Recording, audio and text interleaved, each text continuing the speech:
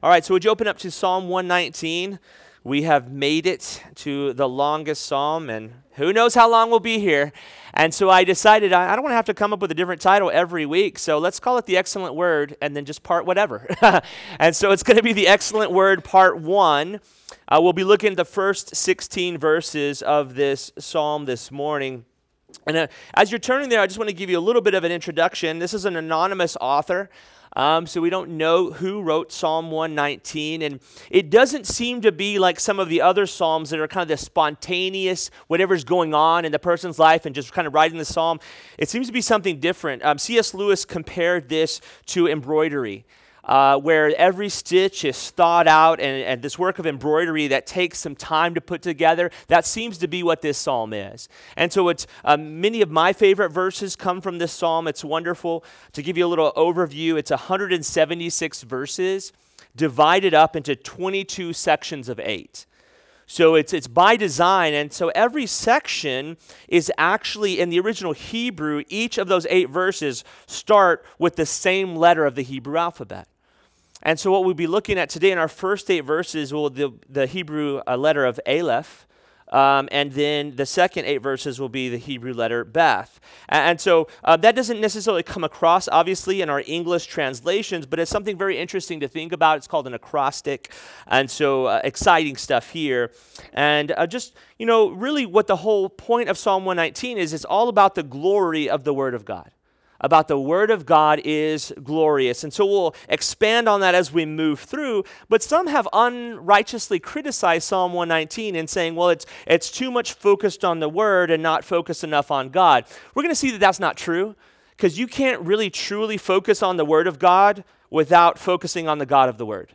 It just doesn't happen. And so what I want to do, and I think that this is a key for every single believer's life, if you're to know God rightly, you need to know His Word rightly. Because God has revealed Himself primarily, foundationally, through His Word.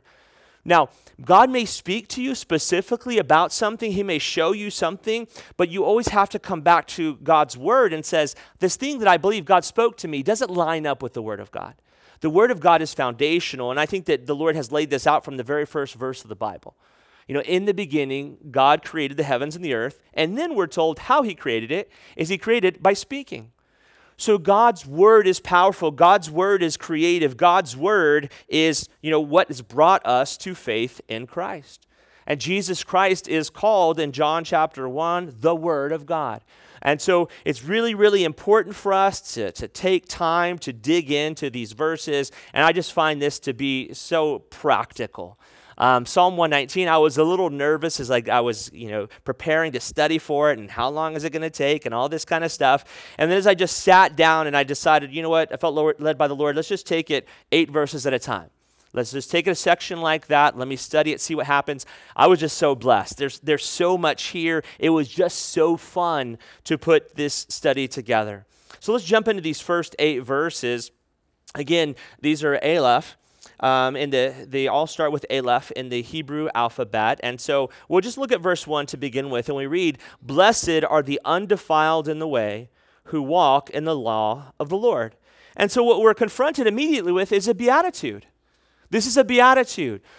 You remember the Beatitudes from there in the Sermon on the Mount, Matthew chapter 5, blessed are the merciful, for they shall obtain mercy, and, blessed are the pure in heart, for they shall see God, and all those blesseds. So what we have is instruction, and it's helpful for us to know how to live a blessed life. And that word blessed actually means happy.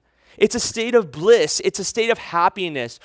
Now, I don't want to spend too much time on this, but sometimes we can, as Christians, make too fine a distinction between joy and happiness.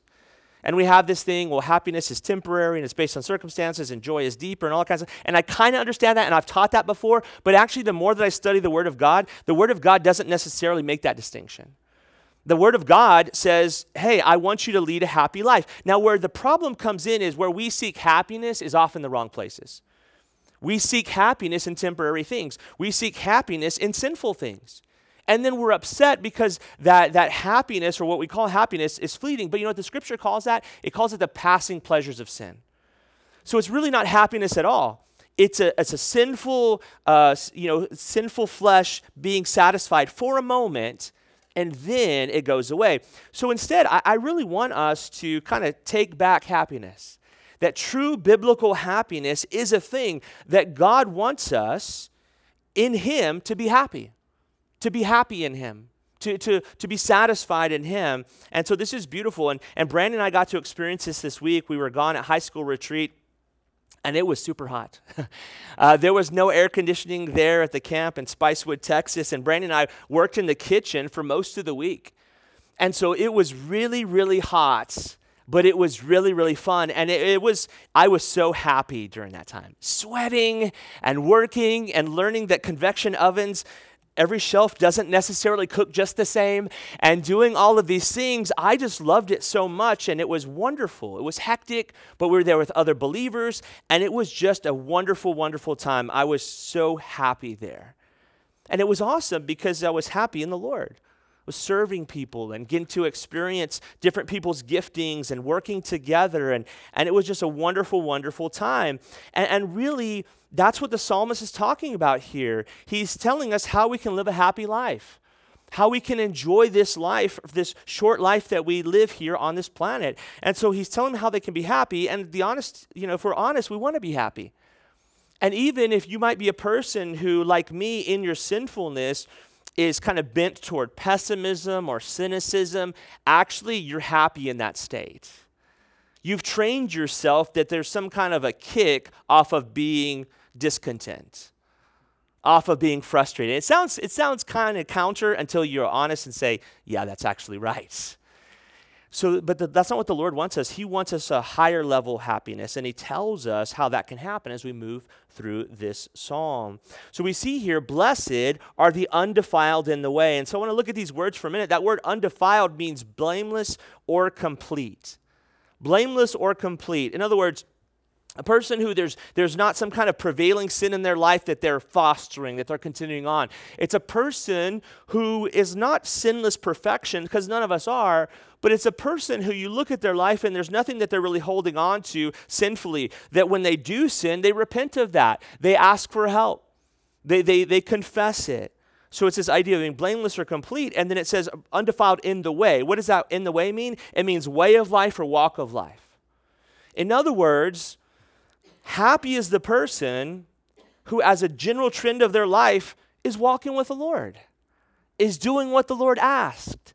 That's where happiness is found. That's where joy is found. And so we see that who walk in the law of the Lord, simply obey God's commands. Walking in the way of the Lord, that means that you're just doing what God told you to do. So here's lesson number one. The obedient life is the blessed life. The obedient life is the blessed life. I remember it clear as day. It was my first job out of college. I worked at a rough school in Houston. And I remember there was a kid out, and they were kind of having like some kind of like recess time, if you will. And the kid just wasn't listening to me. And I just yelled at him from across the field, just obey. And then one of my teachers turned to me and said, that's a word you don't hear very often anymore. And it's true. I mean, maybe a Sprite commercial will hear obey your thirst, right? Maybe those sort of things. But we don't generally hear that obedience is a good thing. Well, get ready, because that's what the Word of God says. That's what this psalm says. And that's where happiness is found. The obedient life is the blessed life. There's no getting around it. So if you say, I want to be happy as a believer, but I don't want to be obedient, I'll say, you're not going to make it. If you want to be happy, if you want to have joy, if you want to have peace, then obey. Proverbs 13:15 says this, good understanding gains favor, but the way of the unfaithful is hard. See, the way of disobedience is hard. Look at our nation. Look at cities that are given over to disobedience.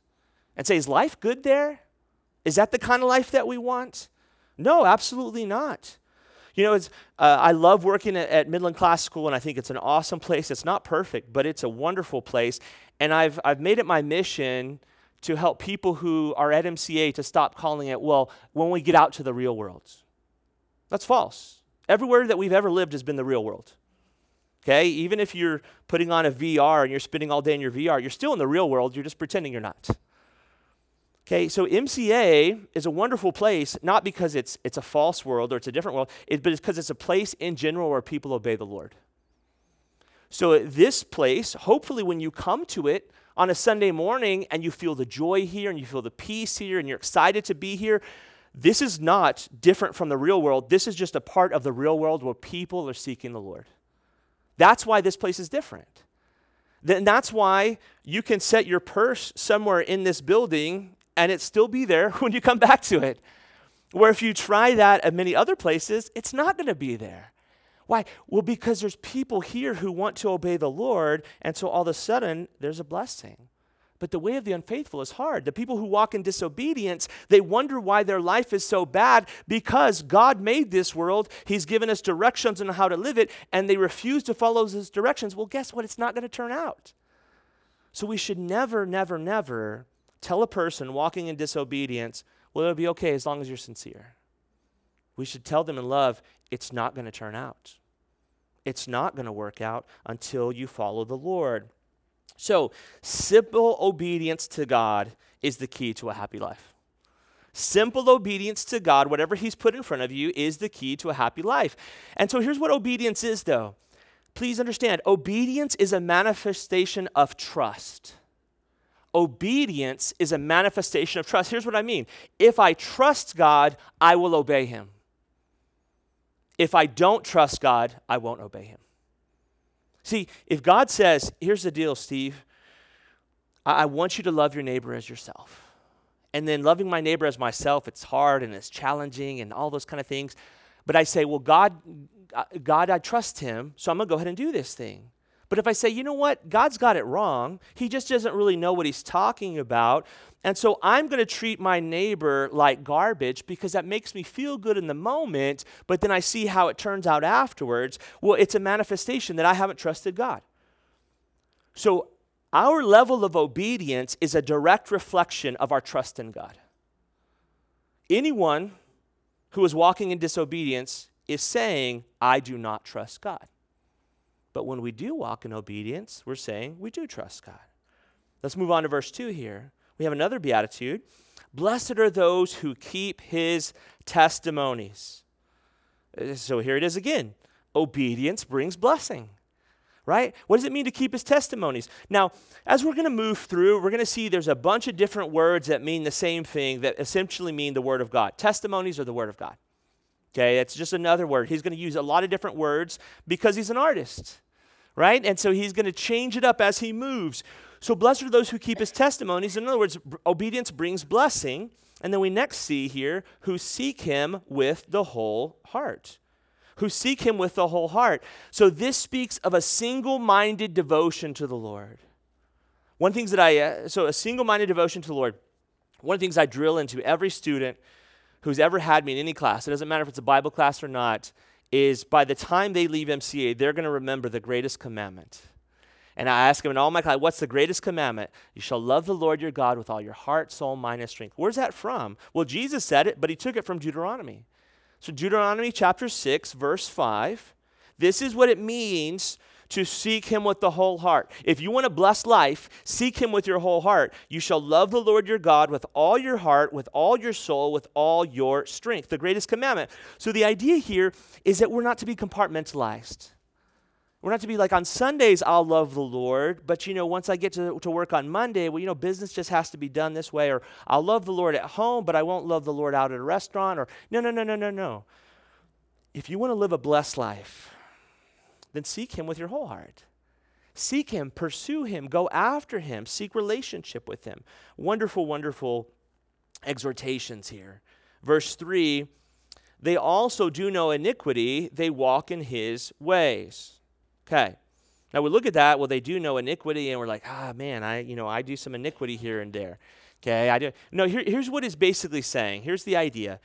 The Scripture God knows that we're never going to reach sinless perfection in this life.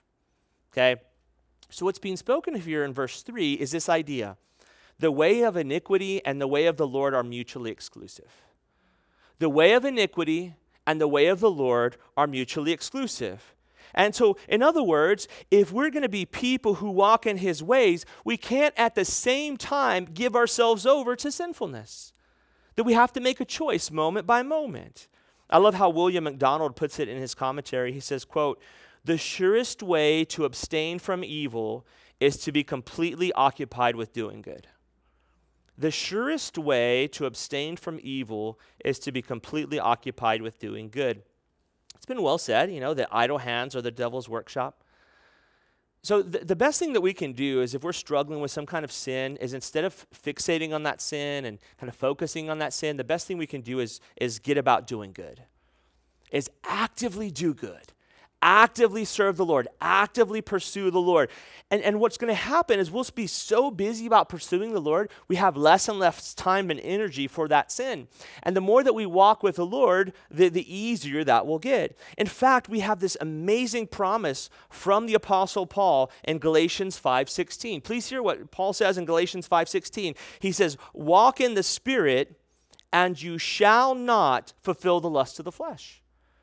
So Paul says that the Holy Spirit who indwells you, who empowers you, who seals you into the day of redemption, if you walk in the Spirit, in other words, you walk in obedience to the Holy Spirit, then you will not fulfill the lust of the flesh. We have a choice. We don't have to fulfill the lust of the flesh, but here's the deal. When you're walking in the Spirit is going to convict you of things. He's going to redirect you. He's going to say, "I know you want to send that text because the Aggies lost, but don't do it." And so the Holy Spirit will lead you. And so there's a choice to be made. We have this choice. Please understand, believer, you're not some blind victim of fate. You have a choice. You can walk in obedience to the Spirit or in obedience to the lust of our fallen flesh. We're all going to have lust in our fallen flesh until we go to be with the Lord. But we have a choice. The Holy Spirit will give us the power. He will always, please hear me, the Holy Spirit will always lead us to obey the Word of God. But in contrast, the flesh will always lead us to give in to our lustful desires. And so we have to make a choice. Whose voice will we listen to? The voice of our lustful flesh or the voice of the Spirit? Now here's the good news. The Holy Spirit doesn't only tell us what to do, He gives us the power to do it, the energy to do it, the ability to do it. Let's move on to verse 4 now. It says, "You have commanded us to keep your precepts diligently."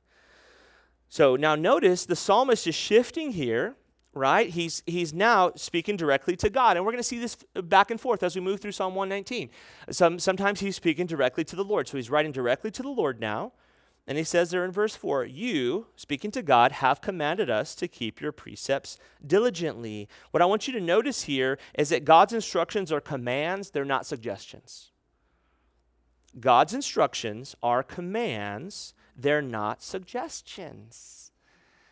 If you kind of study philosophy, what you'll see is really the last, I would say 200 years or so, there's been a real shift in how humans have thought about themselves, and they've shifted toward what's called like self-autonomy, right? That like I'm autonomous, that I am the master of my fate, I'm the captain of my soul, I choose what I want. And we see how it's gotten worse and worse as the years have progressed, that people just say outlandish things about themselves.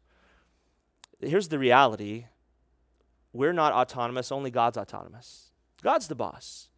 And so He tells us what to do, and they're commands. Now, here's the thing about a command. You can always disobey a command. You can disobey it, but there are consequences. And so God is commanding us what to do, and He wants us to do it diligently, like with our whole heart, to really go after it. So remember this. God is omnipotent. That means He has all power. God is omniscient. That means He knows all things. God is omnipresent. That means He's in all places once. And so He is that authority. He's the omnipotent, omniscient, omnipresent authority. And so please hear me. He knows what He's talking about. I don't know how many times I've had to repent for saying, "Lord, you're right, I'm wrong." I constantly think in my absurdity that I know better than God. And I forget these things. And so please understand that a failure to obey the omnipotent, omniscient, omnipresent authority is always the wrong move, 100% of the time. a failure to obey him, saying, I'm just going to do my own thing, I think God's probably wrong about this thing, it's always a wrong move, always. He always knows what's right. So our job is not to make up commands. Our job is to obey commands and to do it diligently. All right, let's look at verses 5 and 6 now. Oh, that my ways were directed to keep your statutes. Then I would not be ashamed when I look into all your commandments. This is beautiful here. So he's saying these things, right? The psalmist is talking about how good it is to walk in the way of the Lord and how blessed it is to keep his commandments and to seek him with your whole heart, to do these diligently. But then he's directing his prayer to God, asking God to help him to actually obey. So the psalmist is not coming from on high and saying, well, you guys, you little people, if you could just be more like me, then life would be awesome. No, he's saying, I want to be directed to obey you. I want to be directed to do what you want me to do. And so here's an application for you and for me, is that we should pray for help so that we might obey. God, help me to obey. Now, God's going to answer that prayer. It just may not be in a way that you like. Because God, help me obey. And then immediately he puts his finger on something in your life that you know you need to let go of. And you're like, well, I meant some other areas.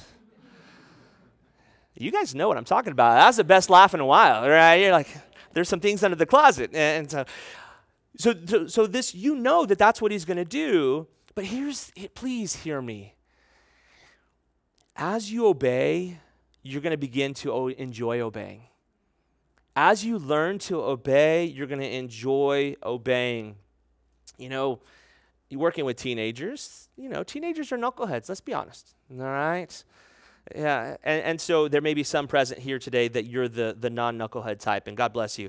But most teenagers are. And so as these teenagers are helping work in the kitchen at Retreat, there's a crew that helps with the prep and the serving. There's a crew that comes in and helps with the cleaning. It kind of rotates through how they do that. And you can take a kid who maybe in the normal day-to-day life, they don't really kind of walk around the school obeying, but you give them a job, and they start doing that job in a humble way, and you see how it changes them.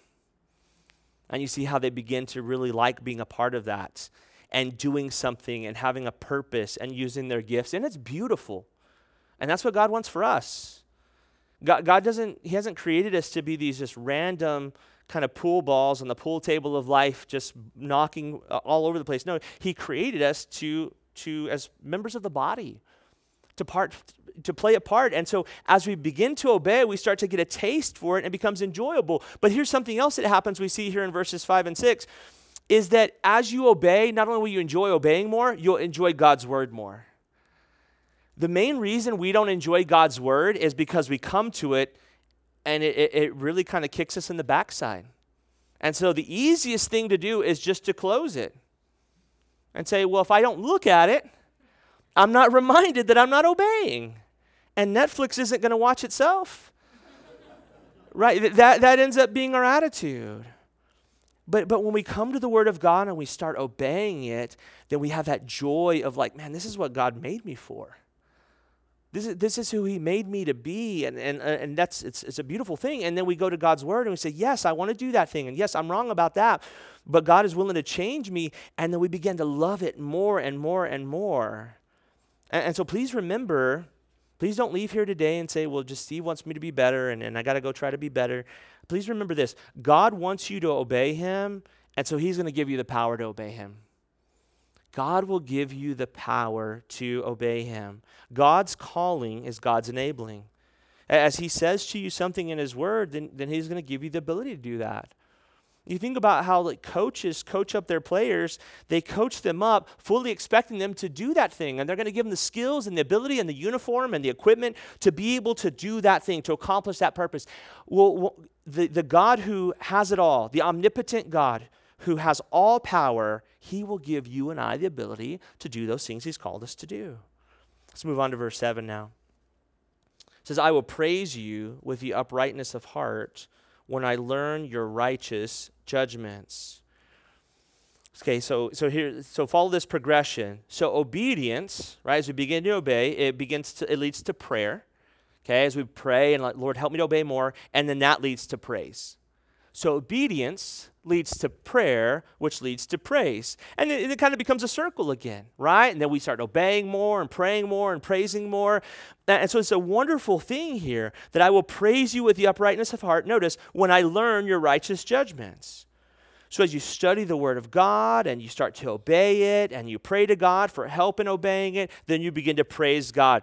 So please understand, if your praise is hindered right now, please look and see if there's an area of disobedience in your life. Because the number one thing that usually hinders our praise is disobedience. There's something inside of us that we're living a divided life, and so as we seek to pray to God and praise God, we know that it's hypocritical and that we're stunted in that. And so give that thing over to the Lord. If you and I want a free and open relationship of worship with the Lord, then we should simply obey him. There's no getting around it. Just obey. But as we obey, then what's going to happen? That either we're going to be trusting him more, that we're going to be free and easy with our prayer, free and easy with our worship, and it's going to be beautiful. Verse 8, he says, the psalmist writes, I will keep your statutes. Oh, do not forsake me utterly. Okay, so first of all, when he says, I will keep your statutes, this I will statement, it's a commitment, right? The psalmist is saying, I am committing to a life of obedience. And this is vitally important. It's vitally important that we say, I want to live a life of obedience. I choose that. God's not going to choose it for you. Okay, the world is in the state that it's in because people choose to disobey. So God's not going to choose it for you. You already know from God's word he wants you to obey. He gives you the power to obey, but you have to make that choice. And so it's a commitment to that life of obedience. Just as you make a commitment when you get married and say, no matter what, I'm going to stay married to this person. I'm going to continue to love this person. Sickness and health. That kind of commitment is what God wants for us in a life of obedience. That's what it means to be a disciple. Right? Jesus says, why do you call me Lord, Lord, and not do the things that I say? That a life of obedience is what we're called to. And then the psalmist says there in verse 8, the end of verse 8, this is kind of jarring for us, oh, do not forsake me utterly. As we look at that, that is likely how the psalmist felt. Right? He's writing these wonderful things. He's aware of his own sinfulness. And so you and I as believers have probably felt this way sometimes. In the midst of our sin and has God left me? Is he through with me? Is this the last time? Have I gone too far? And that's not how God is. God's not, he doesn't forsake us. He'll never leave us nor forsake us. He will discipline us. He'll chasten us. But he's not going to forsake us utterly. But that's what it feels like sometimes when we're in our sin. All right, let's move into our second set of 8, our last set of 8 for today. This is verses 9 through 16. It's the next letter of the Hebrew alphabet, which is Beth. Verse 9, one of my all-time favorite verses, incredibly powerful verse. How can a young man cleanse his way? By taking heed according to your word. Now, if you're not a young man, don't skip over this verse. Okay? What the psalmist is saying is he's thinking, this is my conjecture. This is my sanctified speculation. I think he's saying, what's the grossest thing in the world? Young man. A young man, right, has all the sinfulness and the energy for that sinfulness and all these kind of things and the passions and lusts and the desires. And so if obeying the word of God can cleanse a young man, it can cleanse anyone.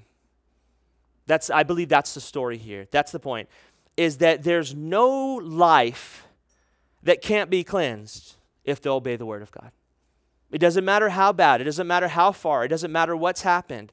And so the big picture, the big idea from verse 9 is obedience to God's word will change the life of anyone. So if anyone comes to me and says, you know what, I'm too far gone, it can't happen, the word of God can't change me, I'll just say, you're not willing to obey. It's not going to change you without your obedience.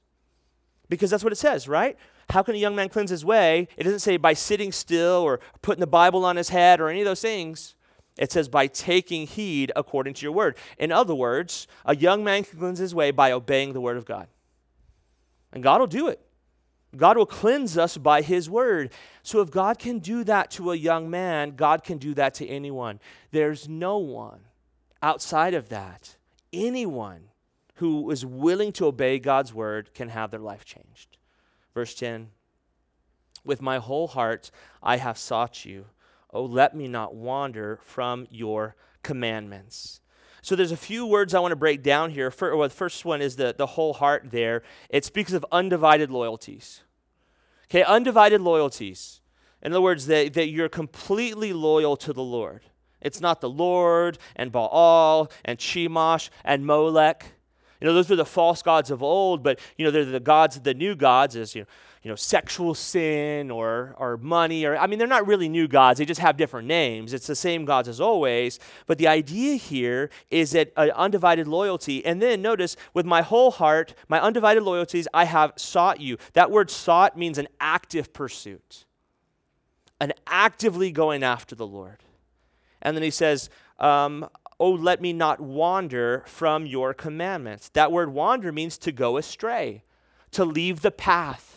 It's like when you're out hiking somewhere and you're going there and then you say, well, that kind of looks like a path. Let's try that. And then pretty soon the helicopters are out. They're searching for you with dogs. They're trying to find you. That's to wander, to go astray. And so here's the key from verse 10. If we diligently seek God with an undivided heart, we will not go astray. Isn't that beautiful? Now, as a believer, you may not have any idea what in the world God is doing in your life right now, and that's okay. You don't need to know. You don't need to know where you are in the story. You don't need to know what God's doing next. All you need to know is that you're seeking God with your whole heart and knowing that even though it seems like madness around you, you're just going to keep on serving the Lord. You're going to keep on putting one foot right in front of another, and you can know that you're not going to go astray. So no matter how it feels around you, if you're seeking the Lord, you haven't gone astray. You may feel like you're lost, but he knows right where you are. And so I kind of think of verse 10 like the difference between a person who's going to college with a specific degree in mind and a person who's going to college and just take random classes with no idea in mind.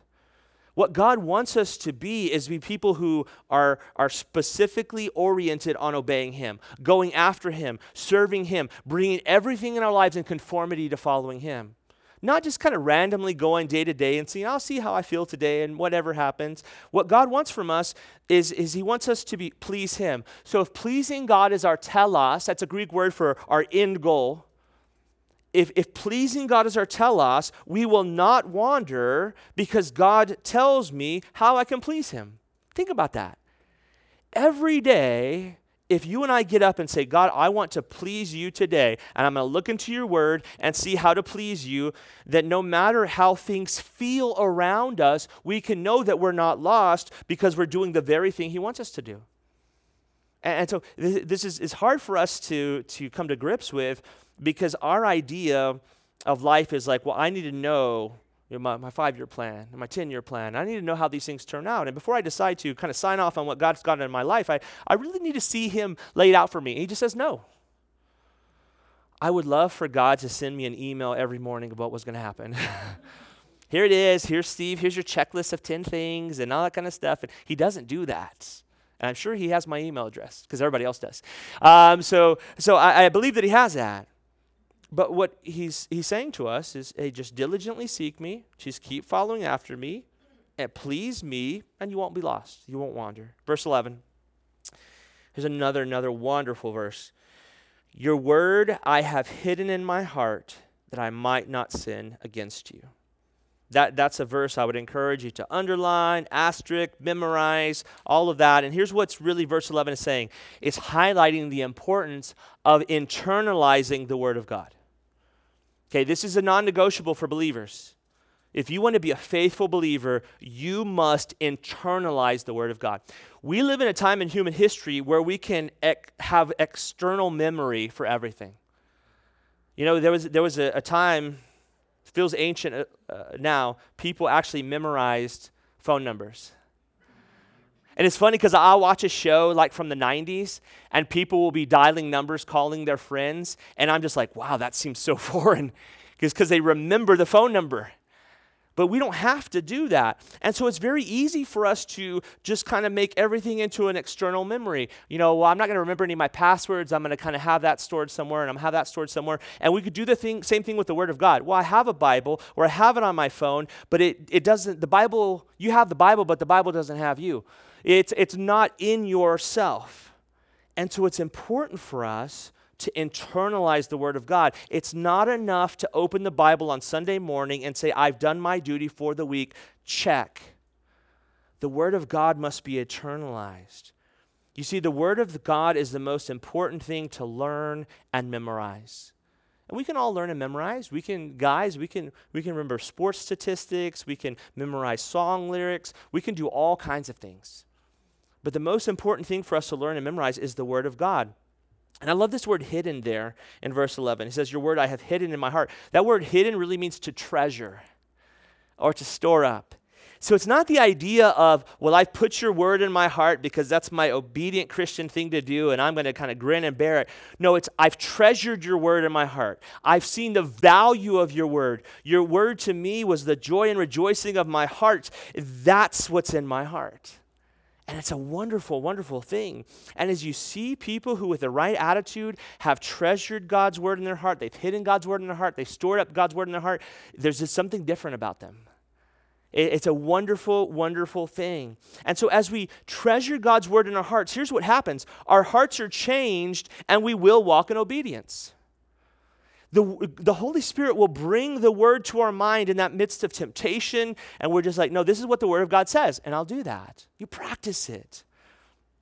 It's like a person who, they go to the military academy, and then what happens? They go to a military academy, all of a sudden they walk differently, right? And they address people differently. They stand differently. Why? Because they've been trained by the words that have come forth from their instructors. So it is for you and I. As we treasure God's word in our heart, we'll be changed. And I want to give you this illustration to think about this, to give you this illustration about hiding God's word in your heart. Think about how the state of a home is determined by the occupants of the home. The state of a home is determined by the occupants of the home. If you have good occupants who care about the house, then what's going to happen is they're going to take care of the house. If you have bad occupants who don't care about the house, you're going to have a bad home. And so if we fill our hearts with the word of God, what are we doing? We're inviting good occupants into our home. And that word of God will take root in our house of our bodies, in our homes, in our souls. And then what's going to happen? It's going to show on the outside. But if you and I continue to take in bad occupants, false ideas, and all of these things, then those bad occupants, they are not going to just be content to stay there. They're going to bring destruction. They're going to bring bad behavior. It's just absolutely how it is. Good occupants lead to a good home. Bad occupants lead to a bad home. The scriptures tell us that as a man thinks in his heart, so is he. So whatever's in our hearts, whatever we're about is going to come up. It's, how does the saying go? Whatever's in your well comes up in your bucket. Whatever's in your well comes up in your bucket. And so for you and I, store the good occupants in our lives, and our lives will be changed. There's an old saying, you get out what you put in. Or in computing terms, it's garbage in, garbage out. Right? If the programming is garbage, then the output of that program is going to be garbage. If you and I fill our hearts and minds with good stuff, that's allowing good occupants to live in our lives. But if we fill it with bad stuff, only bad stuff's going to come out. It's inevitable. Verse 12. Blessed are you, O Lord, teach me your statutes. And so one thing I missed the last part of verse 11. It's pretty self-explanatory, though, that as we hide God's word in our heart, we're not going to sin against him. As we hide God's word in our heart, what are we going to do? We're going to live a life of obedience. So we've talked about obedience plenty. I won't beat that drum anymore. Let's move on to verse 12. Blessed are you, O Lord, teach me your statutes. Okay, here's the big lesson from verse 12 is be teachable. Be teachable. I believe this wholeheartedly, what I'm about to tell you. Well, I believe everything I've said wholeheartedly, but anyway. God can do what he wants with a person who's teachable. God can do whatever he wants with a person who's teachable. I've seen this my whole life, and growing up, I've always been around school. My parents taught in the same school for 41 years. I was always been around school, and I saw this in college, and I saw this when I became a believer, and I've seen this in church, and I've seen this everywhere, that a person who's teachable and moldable can do all kinds of things with them. But a person who crosses their arms and says, I won't be taught, there's no hope for that person until they humble themselves. You see, that God can do whatever he wants with a person who's teachable, but there's no hope for the person who's unteachable. Nothing can be done for that person until they humble themselves and become teachable. So being teachable is essential. So for you to come up on a Sunday morning and to sit here and be taught by me, and who am I? Right? Who am I to teach you? You honor me by coming here, and hopefully God I know that God has gifted me and God uses me in spite of all my faults and failures, but you are demonstrating this truth that if you'll be teachable, God can do stuff in your life. That's how it is. So let's be teachable. Let's have that heart. Let's go to the Lord and say, blessed are you, God. Happy are you, God. Teach me your statutes. Make me teachable. God can do anything with a teachable person. Verse 13, with my lips I have declared all the judgments of your mouth. Okay. If we believe the word of God, then we'll share the word of God. If we believe the word of God, then we will share the word of God. When we get on the internet and we find something else that's kind of going on in society or in the news, and we believe it to be true, then we end up talking about it.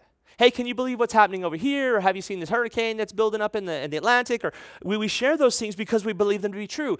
Same principle. If we believe the word of God, we'll share the word of God. And so then there's a reality here as we think about verse 13, when it says, with my lips I have declared all the judgments of your mouth. The reality is we talk about what we focus on. We talk about what we focus on. And so this is very convicting for me because I like kind of keeping up with what's going on with movies and TV these days and kind of what's a trend. And I find that when that's all that I start talking about with people, I realize I'm spending too much time on this. I'm focusing too much on this. This is distracting me.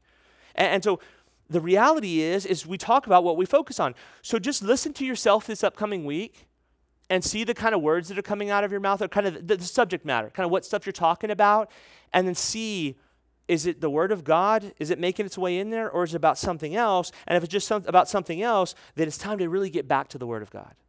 Focus on the word of God. I love how Jesus put it in Matthew chapter 12, verse 34. He says, for out of the abundance of the heart, the mouth speaks.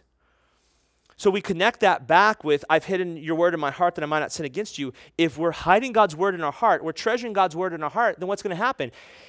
Jesus says, out of the abundance of the heart, the mouth speaks. If God's word is in our heart, then that's what we're going to be talking about. If we're focusing on God's word and studying God's word and excited about God's word, then that's what's going to come out of our hearts. And that's how you edify people.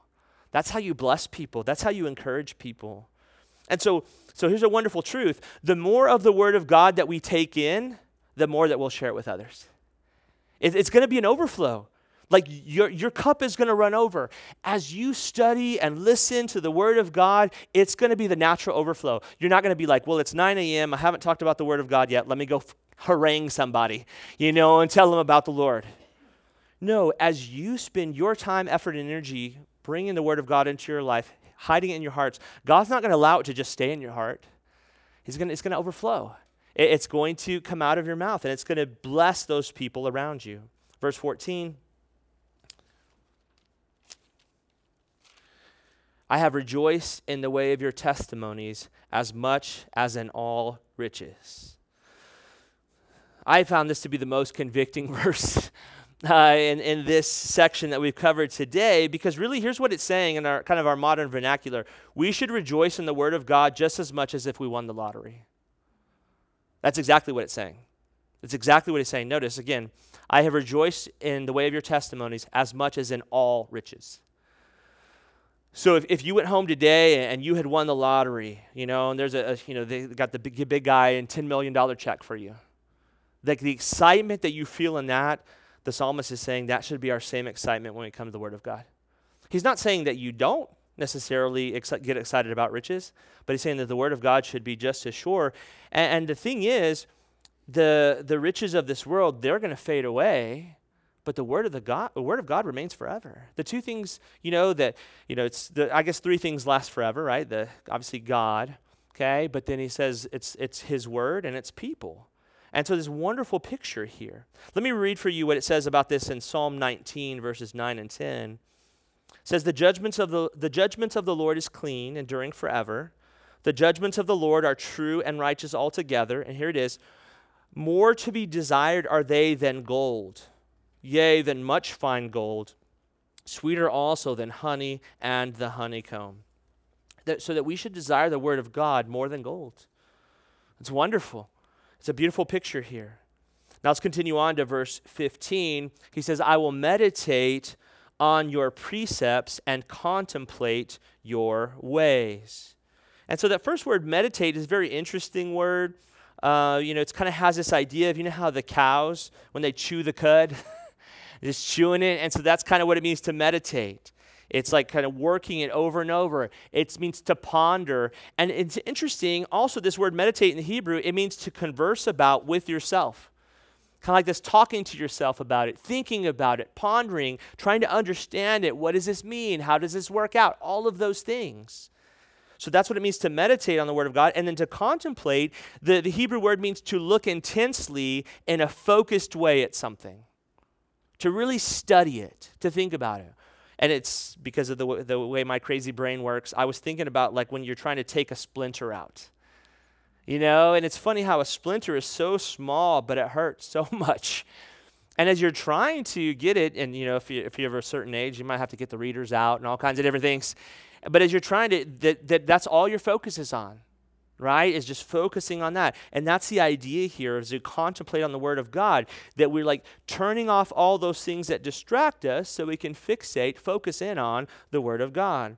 And so the lesson for us as believers is that we should expend time, effort, and energy in considering the word of God. Time, effort, and energy in considering the word of God. Because at the Bema seat of Christ, where we go to answer for how we've lived our lives as believers, I don't think Jesus is going to chastise us for knowing the word of God too well. I don't think that's one of the things that he is going to, he may say a little bit too much time watching football, but when it comes to the word of God, that's a good thing. And so meditate on it, contemplate it. The reality, let me share you a reality with you, and you know this, but it's a good reminder. No one becomes skilled in the word of God by accident. No one becomes skilled in the word of God by accident. It's always a result of intentionality. It's always a result of intentionality. Now, obviously, God gives gifts, right? God gives gifts and the ability to teach or these different things. That's absolutely true. You still have to work on it. You still have to study it. The Holy Spirit can't bring something to your remembrance that was never brought in the first place.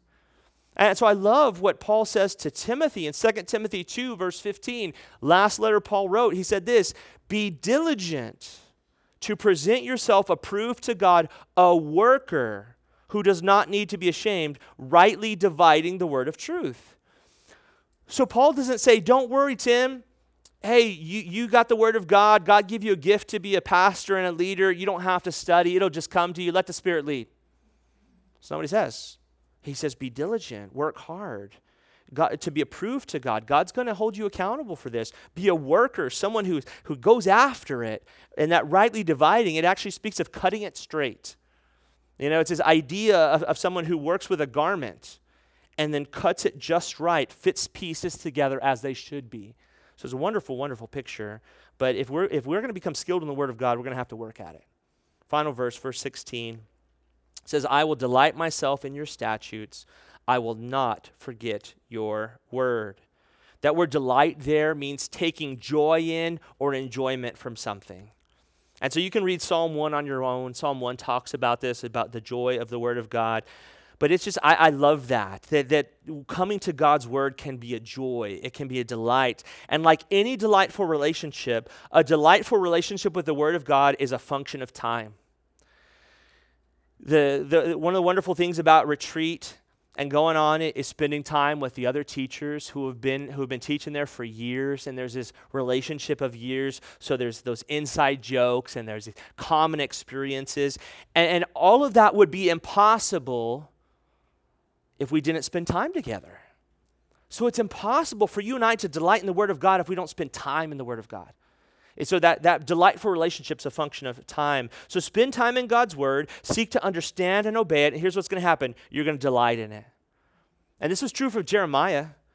Jeremiah had one of the most difficult ministries in the Bible, but this is what Jeremiah said in Jeremiah 15:16. Your words were found, and I ate them, and your word was to me the joy and rejoicing of my heart. It's a wonderful picture. Then he says, I will not forget your word. I will not forget your word. Let me offer to you that this can only be accomplished by continually studying the Word of God. You cannot study the Word of God once. Cannot I read through the whole thing and I checked that box and I've got my Christian badge. And then say, I won't forget it. No, the only way you don't forget God's Word is you continually come back to it. We forget things all the time. And so we have to come back and come back and come back. So it says this in Psalm 1, verse 2, that the godly man, his delight is in the law of the Lord, and in his law he meditates day and night. So if we want to fulfill verse 16 and not forget God's word, the only way to actually fulfill that is to continually come back to God's word. Continually read God's word, continually hear God's word. So we'll stop here for today, and Lord willing, pick up in verse 17 next week. But I do want to give you or leave you with 3 takeaways from this study. Number 1, the obedient life is the blessed life. Please understand that. The entire world lies under the sway of the devil, the scriptures say. And so the entire world tells you this: the blessed life is doing whatever you want, is being your own master, of choosing your own way, is looking out for number 1. That is a lie straight from the pit of hell. The only blessed life is the obedient life. As you put yourself, as I put myself under the authority of Jesus Christ every moment of every day, you're going to experience blessing. You're going to experience happiness. Number 2, it's essential that we internalize the Word of God. It's great to have a physical copy of God's word, absolutely, to digital copies, all those things. That's wonderful, but we can't leave them out there.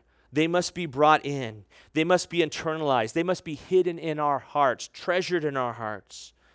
And then thirdly and finally, if we want to be skilled in the Word of God and delight in the Word of God, then we must spend time in the Word of God. If we want to be skilled in God's word and delight in God's word, we must spend time in God's word. And as we do, he will bless it. Let's pray.